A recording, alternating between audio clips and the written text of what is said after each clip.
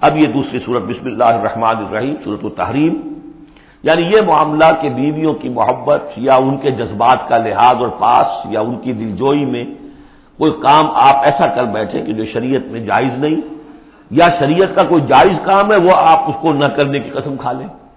اب ظاہر بات ہے کہ حضور کے لیے یہ تو ممکن نہیں تھا، قطعاً کا کوئی سوال ہی نہیں کہ آپ اپنی کسی بیوی کی محبت کی وجہ سے یا دلجوئی کی وجہ سے کسی حرام کام کا ارتکاب کرتے ہیں۔ لیکن دو تین واقعات ایسے ملتے ہیں کہ حضور نے اپنی بیویوں کی دلجوئی کے سلسلے میں کوئی چیز جو آپ کے لیے اصلاً حلال تھی اس کے بارے میں قسم کھا لی کہ اب یہ میں استعمال نہیں کروں گا، اس پر پکڑ آ گئی ہے۔ یا ایھا النبی لم تحرم ما احل اللہ لک، اے نبی صلی اللہ علیہ وسلم کیوں آپ حرام ٹھہرا رہے ہیں اپنے اوپر وہ شے جو اللہ نے آپ کے لیے حلال کی ہے۔ تبتغی مرضات ازواجک، کیا آپ چاہتے ہیں اپنی بیویوں کی رضا جوئی؟ واللہ غفور الرحیم، اب دیکھیے یہ تیور بتا رہے ہیں اللہ تعالیٰ کی جو یہ ناپسندیدگی۔ یا ایھا النبی لم تحرم ما احل اللہ لک تبتغی مرضات ازواجک واللہ غفور الرحیم، اللہ غفور الرحیم ہے، اللہ نے معاف فرمایا، اللہ نے آپ کی خطا سے درگزر کیا۔ قد فرض اللہ لکم تحلۃ ایمانکم، اللہ تعالیٰ نے تمہارے لیے ایسی قسموں کا کھول دینا جو ہے اس کا راستہ معین کر دیا ہے۔ فرض میں یہ بھی سمجھا گیا لازم ٹھہرایا ہے، یعنی کوئی غلط قسم کھا لی ہے تو اس فرض ہے کہ اسے توڑ دیا جائے، لیکن توڑنے کا کفارہ ہے، ایسے نہیں توڑ دیا جائے گا۔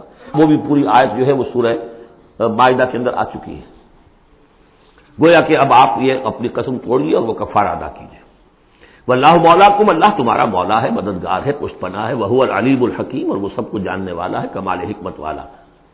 وَإِذْ أَسَرَّ النَّبِيُّ إِلَىٰ بَعْضِ أَزْوَاجِهِ حَدِيثًا، اور جب نبی نے صلی اللہ علیہ وسلم کی بعض ازواج اپنی کسی زوجہ محترمہ کو کوئی بات بتائی، اسرا اسرار سے، خفیہ طور پر، راز کے طور پر، میں ان تفاصیل میں نہیں جا رہا کہ واقعات کیا تھے ورنہ بہت دیر لگ جائے گی، بات سمجھنی چاہیے، باقی یہ کہ آپ تفسیروں میں دیکھ سکتے ہیں۔ تو آپ نے کوئی بات اپنی کسی ایک زوجہ محترمہ کو بتائی اور کہا دیکھو یہ کسی اور سے کہنا نہیں، یہ میرا راز ہے۔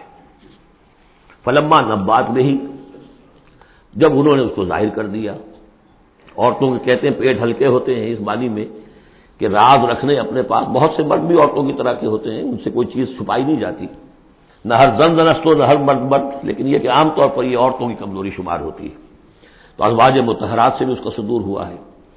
فلما نبات بھی، جب انہوں نے اسے ظاہر کر دیا، وَأَظْهَرَهُ اللَّهُ عَلَيْهِ، اللہ تعالیٰ نے اپنے نبی کو صلی اللہ علیہ وسلم سے مطلع فرما دیا کہ وہ راز نہیں رہا ہے، راز آپ کی اہلیہ نے فاش کر دیا ہے۔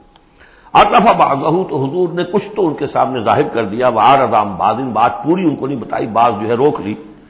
فلما نبأ به، تو جب انہوں نے حضور نے صلی اللہ علیہ وسلم ان کو بتایا، قالت من انباک ھذا، اب ایک طرز عمل تو یہ ہوتا ہے کہ فوراً ندامت ہوتی کہ ہاں حضور مجھ سے غلطی ہو گئی، میں واقعتاً آپ کا راز جو ہے وہ میں رکھ نہیں سکی اور مجھ سے بے دھیانی میں، بے خیالی میں بات نکل گئی۔ ایک دوسرا یہ ہے من انباک، آپ کو کس نے بتایا، یہ انداز جو ہے، دیکھیے عام بیوی عام شوہر کے درمیان اس میں کوئی حرج نہیں، لیکن جیسا کہ سورہ حجرات میں ہم پڑھا ہے، اعلموا، جان لو اچھی طرح، ان فیکم رسول اللہ، اے عائشہ، اے حفصہ، یہ تمہارے شوہر ہی شوہر نہیں ہے، یہ اللہ کے رسول ہے۔ طرز عمل تمہارا جو ہے ان کے ساتھ بہت محتاط ہونا چاہیے، بہت محتاط ہونا چاہیے۔ من انباک، آپ کو اس نے بتایا؟ قال نبانی العلیم الخبیر، جواب میں بھی غصہ ہے حضور کا، مجھے اس نے بتایا کہ جو العلیم ہے اور خبیر ہے، جو سب کچھ جاننے والا ہے اور ہر چیز سے باخبر ہے۔ اب یہ اللہ تعالیٰ کی طرف سے آ رہا ہے، اس کی تعبیر میں اہل تشیع ایک انتہا کو نکل گئے، ہمارے عام مفسرین نے بھی انہی کی روش اختیار کی ہے، لیکن مولانا حمید الدین فراہی رحمۃ اللہ علیہ کا میں کم از کم اپنی ذات پر بہت بڑا احسان سمجھتا ہوں کہ جو انہوں نے تعبیر کی ہے، اور وہ عربی زبان کا جو اسلوب ہے اس کے اعتبار سے 100% درست ہے۔ ان تتوبا الی اللہ فقد صغت قلوبکما، اگر تم دونوں، اب ظاہر بات ہے کہ ایک اہلیہ نے راز چھپایا جو دیا گیا تھا دوسری اہلیہ، حضور کی دوسری اہلیہ کو کہا جاتا ہے حضرت حفصہ نے یہ معاملہ کیا، حضرت عائشہ کو بتا دیا۔ ان دونوں کے تعلقات بہت اونچے تھے، اس لیے کہ ظاہر بات ہے کہ حضور کے ہاں جو مقام اور مرتبہ تھا ابو بکر کا اور عمر کا رضی اللہ تعالی عنہما، اس کے حوالے سے ہی پھر ازواج مطہرات میں بھی خود بخود غیر شعوری طور پر یہ احساسات ہو جاتے ہیں۔ تو انہوں نے ان تتوبا الی اللہ، اگر تو اب تم دونوں اللہ کی جناب میں توبہ کرو، فقط صغت قلوبکما، اس کا ترجمہ کیا تو تمہارے دل ٹیڑھے ہو چکے ہیں، یہ اہل تشیع کا ترجمہ ہے. ازواج مطہرات سے انہیں بالعموم قد ہے.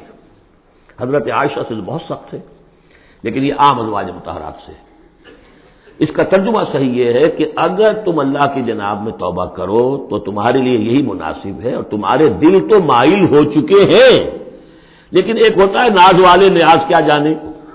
اب یہ ماننا جو ہے یہ ذرا کڑا گزر رہا ہے کہ حضور مجھ سے غلطی ہوئی، آپ مجھے معاف کر دیجیے، اور وہ بھی اس لیے کہ معاملہ ہے شوہر اور بیوی کا. جیسے ہم کہتے ہیں کہ میاں تمہارے دل میں تو بات اب آ چکی ہے، بس تم مان نہیں رہے ہو، دل میں تو تم نے بات سمجھ لی ہے، تم اگر ایسا کرو تو یقیناً تمہارے لائق ہے. یہ انداز ہے یہ، اور یہ بہت سی مثالیں دے کر انہوں نے واضح کیا، اور میں اسے بہت بڑا احسان مانتا ہوں. ان تتوبا الی اللہ فقد صغت قلوبکما، اللہ کی جناب میں اگر توبہ. اچھا، صغن کا ایسا لفظ ہے یہ عربی زبان کا جو میں نے پہلے بھی آپ کو بتایا تھا، مالا الا مالا عن، میلان سے. مالا کے بعد الہ ہوگا کسی شے کی طرف میلان، توجہ اس کا ہونا، دل کا ادھر رجحان ہونا. اور مالا عن کسی چیز سے نفرت ہو جانا. لفظ ایک ہی ہے، مال میلان، الہ اور عن. رغبہ الہ رغبہ عن، راغب ہوا اس شے کی طرف اور راغب ہوا اس چیز سے، متنفر ہو گیا اس چیز سے. لفظ ایک ہی ہے رغبت. اس طرح سنگ کا لفظ ہے، تو سنگ جو ہے دونوں طرف جاتا ہے. تمہارا دل تو مائل ہو ہی گیا ہے. کس طرح مائل ہو گیا ہے؟ یعنی وہ واقعتاً اپنی خطا کا احساس ہو گیا ہے تمہارے دلوں کو. اب صرف یہ کہ زبان سے بھی اس کا اعتراف کرو. جیسے کہ حضرت آدم کو احساس ہو گیا تھا اپنی خطا کا، تو اللہ تعالیٰ نے الفاظ سکھا دیے تھے. فتلقى آدم من ربه كلمات فتاب عليه. یہ ترجمہ ہے اس آیت کا صحیح. ان تتوبا الی اللہ فقد صغت قلوبکما وان تظاہرا علیہ. اور اگر اب جیسے کہ قاعدہ ہے، عام طور پر حضور کی بھی کوئی ہلکا سا صحب اگر ہو جاتا تھا تو کس قدر انداز جو ہے سخت ہو جائے قرآن مجید کے اندر. اس لیے کہ بڑے لوگوں کے معاملے بڑے ہیں. الرب رب من تنزل والعبد عبد من ترقى. اسی طرح جو بھی اونچے لوگ ہیں ازواج مطہرات ہیں، تو ان کا بھی جو بھی اظہار ناپسندیدگی ہو رہا ہے اللہ کی طرف سے، اس میں الفاظ بڑے سخت ہیں. اگر تم دونوں نے کوئی گٹھ جوڑ کر لیا، ان تظاہرا علیہ، محمد کے خلاف صلی اللہ علیہ وسلم، کوئی متحدہ بھاگ بنا لیا، تو سن لو فإن اللہ ہوا مولاہ وجبریل وصاحب المؤمنین والملائکۃ بعد ذلک ظہیر، کہ اللہ ان کا ولی ہے، دوست ہے، پشت بنا ہے، مددگار ہے، پھر جبرائیل ہے، پھر تمام صالح اہل ایمان ہے، پھر یہ کہ تمام فرشتے بھی اس کے بعد ان کے پشت بنا ہے. تو ان کے ساتھ معاملہ جو ہے وہ ان کے مقام کی مناسبت سے کرو، چاہے وہ تمہارے شوہر ہیں اور تم ان کی بیوی ہو، لیکن معاملہ کرو اس میں تمہارے امتی ہونے کا پہلو جو ہے وہ کہیں نگاہ سے اوجھل نہ ہو. وہ اللہ کے رسول ہیں، تم امتی ہو. عسیٰ ربہ، ابھی اور سختی آ رہی ہے. امید ہے کہ ان کا رب ان طلقکن، اگر تم سب کو طلاق دے لے، ان یبدلہ ازواجا خیرا منکن، کہ بدل دے تم سے کہیں بہتر بیویاں ان کو عطا کر دے. مسلمات مومنات قانتات تائبات عابدات سائحات ثیبات وابکارا. یہ سارے اوصاف ان میں واو ہے ہی نہیں. بیک وقت یہ سارے اوصاف ہوں، مسلم بھی ہوں، مومن بھی ہوں، فرما بردار بھی ہوں، توبہ کرنے والیاں، عابدات عبادت گزار، سائحات دنیا کی لذات سے کنارہ کش، سیبات بھی ہو سکتی ہیں. حضور کے نکاح میں تو اکثر سیبہ ہی آئی ہیں. سیبہ وہ ہے جن کی پہلے کوئی شادی ہوئی ہو، طلاق ہو گئی ہو، یا یہ کہ بیوہ ہو گئی ہو. اکثر و بیشتر جو آپ کے نکاح ہیں وہ سیبات سے ہیں. وہ ابکارا، اور کنواری بھی. تو ایک غالباً جہاں تک مجھے میرا ذہن ہے صرف ایک حضرت عائشہ صدیقہ ہے رضی اللہ تعالی عنہا کہ جو کنواری حیثیت سے آئی ہیں حضور کے نکاح میں، باقی سب کی سب سیبہ تھیں. یہ تو ہو گیا ایک خاص معاملہ عائلی زندگی سے متعلق. حاصل کیا ہوا کہ وہ معتدل معاملہ رکھو. حقوق الزوجین اپنی جگہ ہیں، فرائض الزوجین اپنی جگہ ہیں.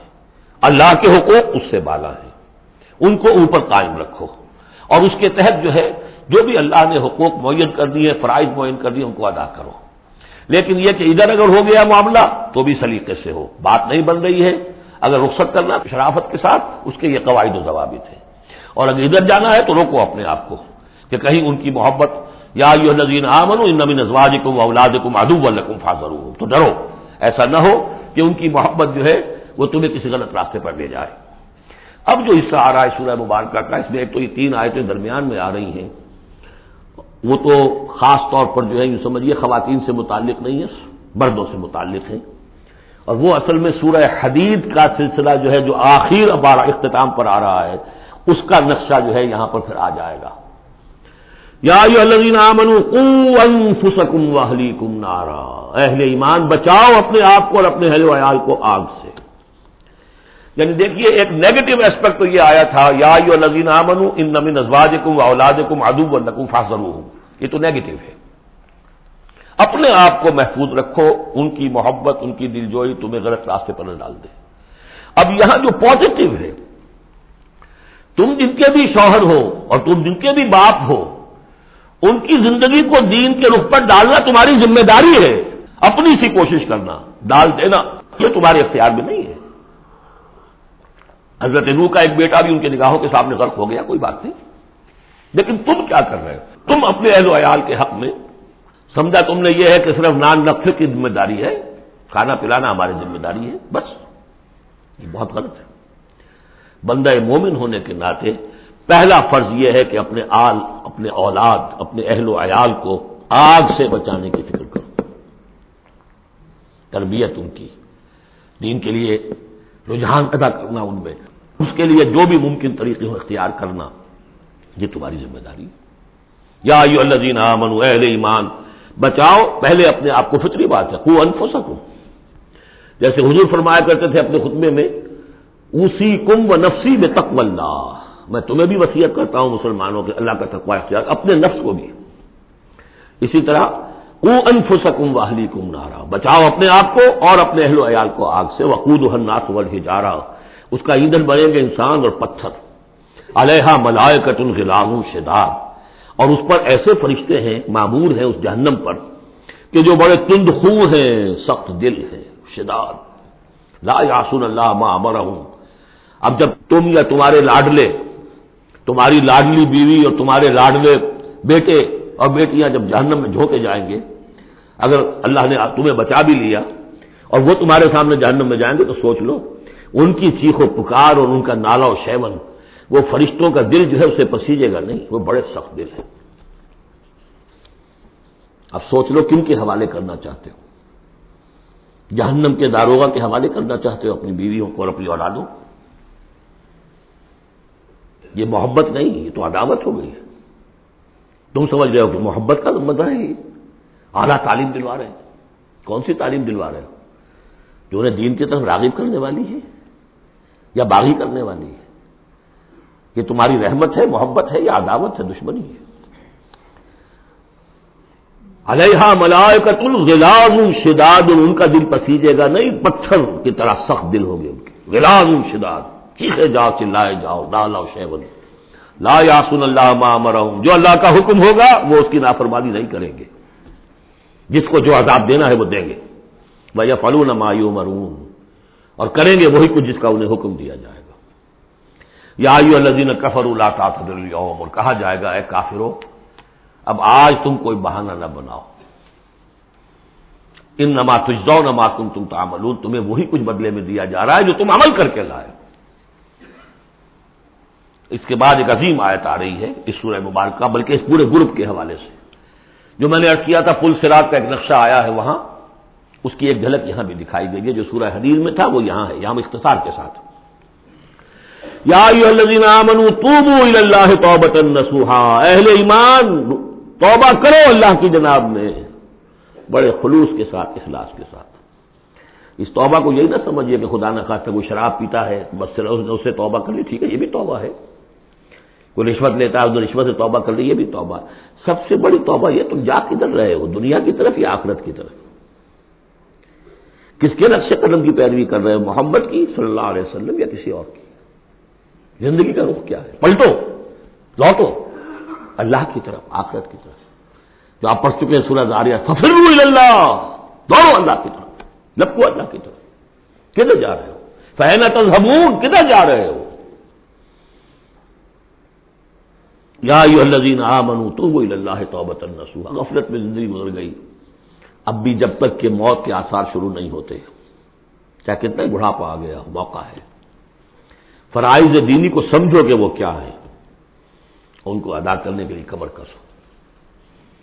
فرائض دینی صرف نماز اور روزہ ہی نہیں ہے، فرائض دینی باطل کے غلبے کے تحت اگر تم زندگی گزار رہے ہو تو اس کے خلاف بغاوت،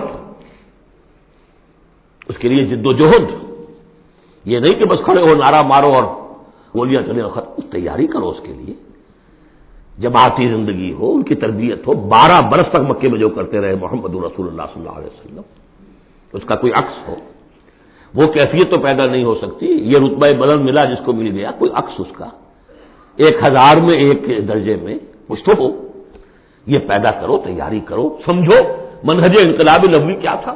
اس پر میری ایک کتاب موجود ہے، شاید آؤٹ آف پرنٹ ہے آج کل، منہج انقلاب نبوی، باقی کیسٹ تقریریں کہ تو بے شمار ہے۔ توبوا الی اللہ توبۃ نصوحا، خالص توبہ، پاک توبہ۔ یہ نہ ہوگا دل میں کہیں چور رکھا ہوا ہے کہ پھر کرنا تو ہے وہی کام، توبہ کی تسبیح کر لو، وہ توبہ نہیں۔ اگر تم خالص توبہ کرو گے، عسیٰ ربکم ان یکفر عنکم سیئاتکم، امید ہے تمہارا رب تم سے تمہاری برائیوں کو دور کر دے گا، نامہ اعمال کے دھبے بھی دھو دے گا۔ التائب من الذنب کمن لا ذنب له، جو حقیقت میں توبہ کر لے گناہ سے، وہ ایسے اس نے گناہ کبھی کیا ہی نہیں، اور یہ کہ آئندہ بھی تمہارے دامن کردار پر جو داغ ہیں وہ بھی دھو دے گا۔ یدخلکم جنات تجری من تحتها الانہار، داخل کرے گا تمہیں ان باغات میں جن کے دامن میں ندیاں بہتی ہوں گی۔ یوم لا یخزی اللہ النبی والذین آمنوا معہ، جس دن کہ اللہ تعالیٰ نہیں رسوا کرے گا نہ اپنے نبی کو نہ ان کو جو ان کے ساتھ ایمان لائے، صلی اللہ علیہ وسلم ورضی اللہ تعالیٰ عنہم اجمعین۔ نورہم یسعی بین ایدیہم، ان کا نور دوڑتا ہوگا ان کے سامنے، وبایمانہم، اور ان کے داہنی طرف، وہی الفاظ جو سورہ حدید میں آئے۔ دل میں ایمان تھا تو نور ایمان سامنے کی طرف اس کا ٹارچ کی روشنی پڑے گی، اور اعمال صالحہ کا نور داہنی طرف ہوگا، داہنا ہاتھ اعمال صالحہ کا کاسب ہے۔ یقولون ربنا اتمم لنا نورنا، اور وہ کہتے ہوں گے کہ اے رب ہمارے نور کو کامل فرما دے۔ اس کو مطلب سمجھ لیجئے، حضور نے فرمایا جن کو نور عطا ہوگا، کچھ لوگوں کا نور تو صرف اتنا ہوگا کہ ان کے قدموں کے آگے روشنی ہو جائے گی، وہ بھی بڑی غنیمت ہے۔ اندھیرے میں پگڈنڈی پر چلنا ہو تو وہ اتنی ٹارچ کی روشنی بھی وہ معلوم ہوگا بہت غنیمت ہے۔ لیکن کچھ لوگوں کو ایسا نور ملے گا کہ جس کی روشنی یہاں مدینے سے صنعاء تک جائے گی، یمن کا شہر۔ ابو بکر صدیق کو کون سی روشنی ملے گی؟ ہمیں تو وہ ٹارچ بھی مل جائے تو بہت غنیمت ہے، لیکن جنہیں وہ تھوڑا ملے گا، کیوں تھوڑا ملا؟ کوتاہیاں تھیں، تقصیرات تھیں، کمی تھی، جتنا کرنا چاہیے تھا اتنا نہیں کیا تھا، کچھ بچا بچا کے بھی رکھا تھا۔ تو بچا بچا کے نہ رکھ، اسے تیرا آئینہ ہے وہ آئینہ کہ شکستہ ہو تو عزیز تر ہے نگاہ آئینہ ساز میں، لہذا کم ہوگا پھر وہ دعا کریں گے ربنا اتمم لنا نورنا، اپنے کرم سے، اپنے فضل سے، اپنی شان غفاری سے ہماری کوتاہیوں کو ڈھانپ لے اور ہمارے نور کو بھی کامل فرما دے۔ اتمم لنا نورنا واغفر لنا، ہمیں بخش دے، انک علی کل شیء قدیر، یقیناً اے اللہ تو ہر شے پر قادر ہے، تیرا ہاتھ کون روک سکتا ہے۔ یا ایھا النبی جاہد الکفار والمنافقین واغلظ علیہم ومأواہم جہنم وبئس المصیر، اے نبی صلی اللہ علیہ وسلم جہاد کیجئے کافروں سے بھی اور منافقوں سے بھی، یہ آیت جو کہ تو سورہ توبہ میں بھی آ چکی ہے۔ واغلظ علیہم، سختی کیجئے، آپ کی طبیعت میں نرمی ہے، اور اس نرمی کا ناجائز فائدہ اٹھاتے ہیں منافقین، کیونکہ قانونی ان کو پروٹیکشن حاصل ہے، مسلمان تو ہے وہ، تو آپ ان کے ساتھ بھی وہ معاملہ کرتے ہیں کہ جو اہل ایمان کے ساتھ کرتے ہیں۔ چنانچہ وہ کہتے ہیں ہوا اذن، یہ تو کان ہی کان ہے نرے، بس کان ہی کان ہے، سن لیتے ہیں، سمجھتے تو ہے ہی نہیں، دماغ میں بھیجا نہیں ہے ان کے، یہ بھی کہتے تھے وہ۔ لیکن آپ سختی کیجئے، یا ایھا النبی جاہد الکفار والمنافقین واغلظ علیہم ومأواہم جہنم، ان کا ٹھکانہ جہنم ہے، وبئس المصیر، اور بہت ہی برا ٹھکانہ ہے۔ اب جو ان دو صورتوں میں خواتین کا معاملہ آیا، اس کے حوالے سے اب یہ مقام آ رہا ہے بہت اہم، اس بات کو واضح کرنے کے لیے کہ خواتین اس غلط فہمی میں مبتلا نہ ہو کہ اللہ کے ہاں سوال جواب جو ہونا ہمارے شوہروں سے ہی ہونا ہے، ہم سے کیا ہے، ہم تو ان کے تابع ہیں۔ ہر عورت ایک مکمل انسان ہے، فل ہیومن بینگ، اور جہاں تک اس کی ایک آنر کا تعلق ہے، dignity and honour, human dignity, وہ بالکل مساوات طور پر شیئر کرتی ہے، اخلاقی طور پر مساوات ہے بالکل، اور ہر ذمہ دار ہے اپنے فرائض کی، عورت بھی جیسے کہ مرد ہے۔ اس کا اپنا ایمان ہوگا، عمل صالح ہوگا تو اللہ کے ہاں بیڑا پار ہوگا، اپنا ایمان اور عمل صالح نہیں ہے تو شوہر بڑے سے بڑا ہو وہ بچا نہیں سکے گا۔ یہ حقیقت کو واضح کرنے کے لیے 3 خواتین بلکہ 4 خواتین کی مثال یہاں آئی ہے۔ ضرب اللہ مثلا للذین کفروا امرأۃ نوح وامرأۃ لوط، اللہ تعالیٰ نے مثال بیان کی ہے کافروں کے لیے نوح کی بیوی اور لوط کی بیوی کی۔ کانتا تحت عبدین من عبادنا صالحین، وہ دونوں تھیں ہمارے 2 بہت صالح بندوں کے تحت، ان کے نکاح میں تھی۔ فخانتاہما، تو انہوں نے ان سے خیانت کی۔ فلم یغنیا عنہما من اللہ شیئا، تو نہ بچا سکا انہیں ان کا شوہر، ان کے دونوں شوہر جو ہیں نہ بچا سکے اپنی دونوں بیویوں کو کچھ بھی۔ بیوی بھی غرق ہوئی، حضرت نوح علیہ السلام کی وہ بیوی، اور حضرت لوط کی وہ بیوی بھی اسی طریقے سے جو پتھراؤ ہوا اسی میں ہلاک ہوئی۔ تو نہ یہاں وہ بچا سکے شوہر، وقیل ادخلوا النار مع الداخلین، اور کہہ دیا جائے گا داخل ہو جاؤ جہنم میں داخل ہونے والوں کے ساتھ، کوئی شوہر تمہیں نہیں بچا سکتا، چاہے وہ نوح اور لوط ہو۔ لوط تو خیر اولو العزم من الرسل میں ان کا شمار عام طور پر نہیں ہوتا، حضرت لوط تو بہت اولو العزم 950 برس جنہوں نے دعوت دی ہے۔ اسی لیے حضور اپنے گھر کی خواتین کو جمع کر کے پھر کہا فرمایا کرتے تھے، یا فاطمہ بنت محمد انقذی نفسک من النار فانی لا املک لک من اللہ شیئا، یا صفیہ عمۃ رسول اللہ انقذی نفسک من النار فانی لا املک لک من اللہ شیئا، اے فاطمہ محمد کی نور چشم، لخت جگر، اپنے آپ کو آگ سے نکالو، بچاؤ، مجھے کوئی اختیار حاصل نہیں ہوگا تمہارے بارے میں اللہ کے ہاں۔ اے صفیہ، اللہ کے رسول کی پھوپھی، اپنے آپ کو آگ سے بچاؤ، اس لیے کہ مجھے کوئی اختیار حاصل نہیں ہوگا۔ ضرب اللہ مثلا للذین کفروا امرأۃ نوح وامرأۃ لوط کانتا تحت عبدین من عبادنا صالحین فخانتاہما فلم یغنیا عنہما من اللہ شیئا وقیل ادخلا النار مع الداخلین۔ یہ میں بیان کر چکا ہوں ایک دفعہ پہلے بھی کہ اہل تشیع کا خیال یہ ہے کہ یہ زانیہ تھیں دونوں بیویاں، اہل سنت اس کو تسلیم نہیں کرتے۔ خیانت صرف اسی معاملے میں نہیں ہوتی، خیانت رازداری میں سب سے بڑی خیانت ہے، کہ جو راز ہوتے تھے یہ وہ اپنے دشمن، جو انبیاء کے رسولوں کے دشمن تھے، اپنی قوم کے لوگوں کو ان کے راز پہنچا دیتی تھی، یہ خیانت تھی۔ اس لیے کہ سورہ نساء میں جو آیا ہے فالصالحات قانتات حافظات للغیب، غیب کے اندر حفاظت کرنا پوری۔ ظاہر بات ہے کہ بیوی سے زیادہ بڑھ کر تو کوئی نہیں ہوتا کہ جو شوہر کی باتوں سے واقف ہو، تو یہ خیانت ہے اہل سنت کے نزدیک ہو۔ لیکن بہرحال نتیجہ یہی ہے کہ وہ پھر جہنمی ہے، اور صرف نبی کی بیوی ہونے کے ناطے سے انہیں چھٹکارا نہیں مل جائے گا۔ وضرب اللہ مثلا للذین آمنوا امرأۃ فرعون، اور اہل ایمان خواتین کے لیے اللہ تعالیٰ نے مثال بیان کی ہے فرعون کی بیوی کی، آسیہ ان کا نام تھا۔ اذ قالت رب ابن لی عندک بیتا فی الجنہ، اب اس ایک جملے میں ان کی پوری ذہنی اور نفسیاتی کیفیت سامنے آ رہی ہے، جبکہ اس اللہ کی بندی نے کہا پروردگار میرے لیے تو جنت میں اپنے پاس ایک مکان بنا لے، وَنَجَّنِي مِن فِرْعَوْنَ وَعَمَلِهِ، مجھے نجات دے اس فرعون سے بھی اور اس کے عمل سے بھی، وَنَجَّنِي مِنَ الْقَوْمِ الظَّالِمِينَ، اور اللہ جلد از جلد مجھے نجات دے ان ظالموں کی قوم سے، یعنی موت کی آرزو کر رہی ہے۔ محل میں عیش و آرام ہر طرح کا حاصل ہوگا، کیا نہیں ہوگا، لیکن اللہ کے ساتھ ایمان کا معاملہ یہ ہے، اور شوہر کا جو بھی خدائی کا دعویٰ کر کے بیٹھا ہوا ہے، کیا کفر کا اس کا معاملہ ہے، تو ان کے اندر بیزاری کتنی ہے اپنے اس شوہر سے۔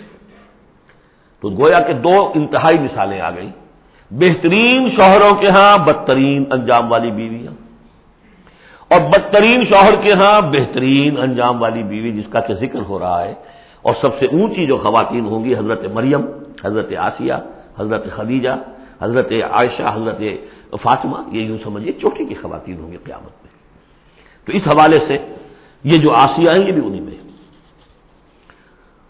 وَمَرْيَمَ ابْنَتَ عِمْرَانَ الَّتِي أَحْصَنَتْ فَرْجَهَا، تیسری مثال دی ہے، عورت خود بھی نیک ہو اور اسے نیک تربیت مل جائے، نیک ماحول مل جائے۔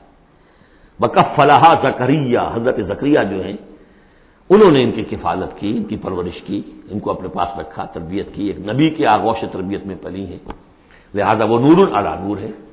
وَمَرْيَمَ ابْنَتَ عِمْرَانَ الَّتِي أَحْصَنَتْ فَرْجَهَا فَنَفَخْنَا فِيهِ مِن رُوحِنَا، تو ہم نے پھونک ماری اس میں اپنی روح کی، وَصَدَّقَتْ بِكَلِمَاتِ رَبِّهَا، اور اس نے تصدیق کی اپنے رب کی تمام باتوں کی، جو بھی وحی کے ذریعے سے فرشتے بتاتے رہے کہ اے مریم تجھے اللہ نے چن لیا ہے، اور اے مریم تمہارے لیے اللہ کا فیصلہ یہ ہے کہ تیرے ہاں بیٹا ہوگا، یہ ساری باتیں انہوں نے مانی تسلیم کی۔ صدقت بکلمات ربها وکتبہ، اور جو اس کی کتابیں تھیں، ظاہر بات ہے کہ تورات ان کے پاس موجود تھی، زبور ان کے پاس موجود تھی، انبیاء کے اور صحیفے ان کے پاس موجود تھے. یہ تو صرف 1900 سال پر پہلے کی بات ہے جو ہم کر رہے ہیں اس وقت. All the prophets of the old testament, ان کے تمام صحیفے، پوری اولڈ ٹیسٹمنٹ موجود تھی. وکتب ہی، اس کی تمام کتابوں کی انہوں نے تصدیق کی. وکانت من القانتین، اور وہ تو بہت ہی فرما بردار بندیوں میں سے تھی.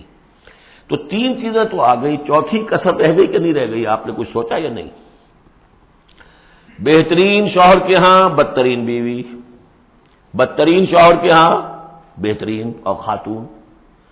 ایک خاتون نور علی نور، خود بھی نیک، ماحول بھی نیک. چوتھی کون سی بات رہ گئی؟ خود بھی بدتینت اور شوہر اس سے بڑھ کر، بلکہ یہ کہنا مشکل ہو جائے کہ شوہر زیادہ بدتینت ہے یا وہ خود زیادہ بدتینت ہے. اس کی مثال معلوم ہے کہاں ہے؟ تبت یدا ابی لہب وتب ما اغنی عنہ مالہ وما کسب سیصلی نارا ذات لہب وامرأتہ حمالۃ الحطب فی جیدہا حبل من مسد. یہ پھر جب وہاں پہنچیں گے پڑھیں گے.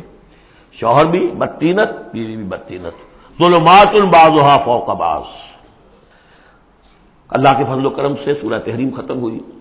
بارک اللہ لی ولکم فی القرآن العظیم ونفعنی وإیاکم بالآیات والذکر الحکیم.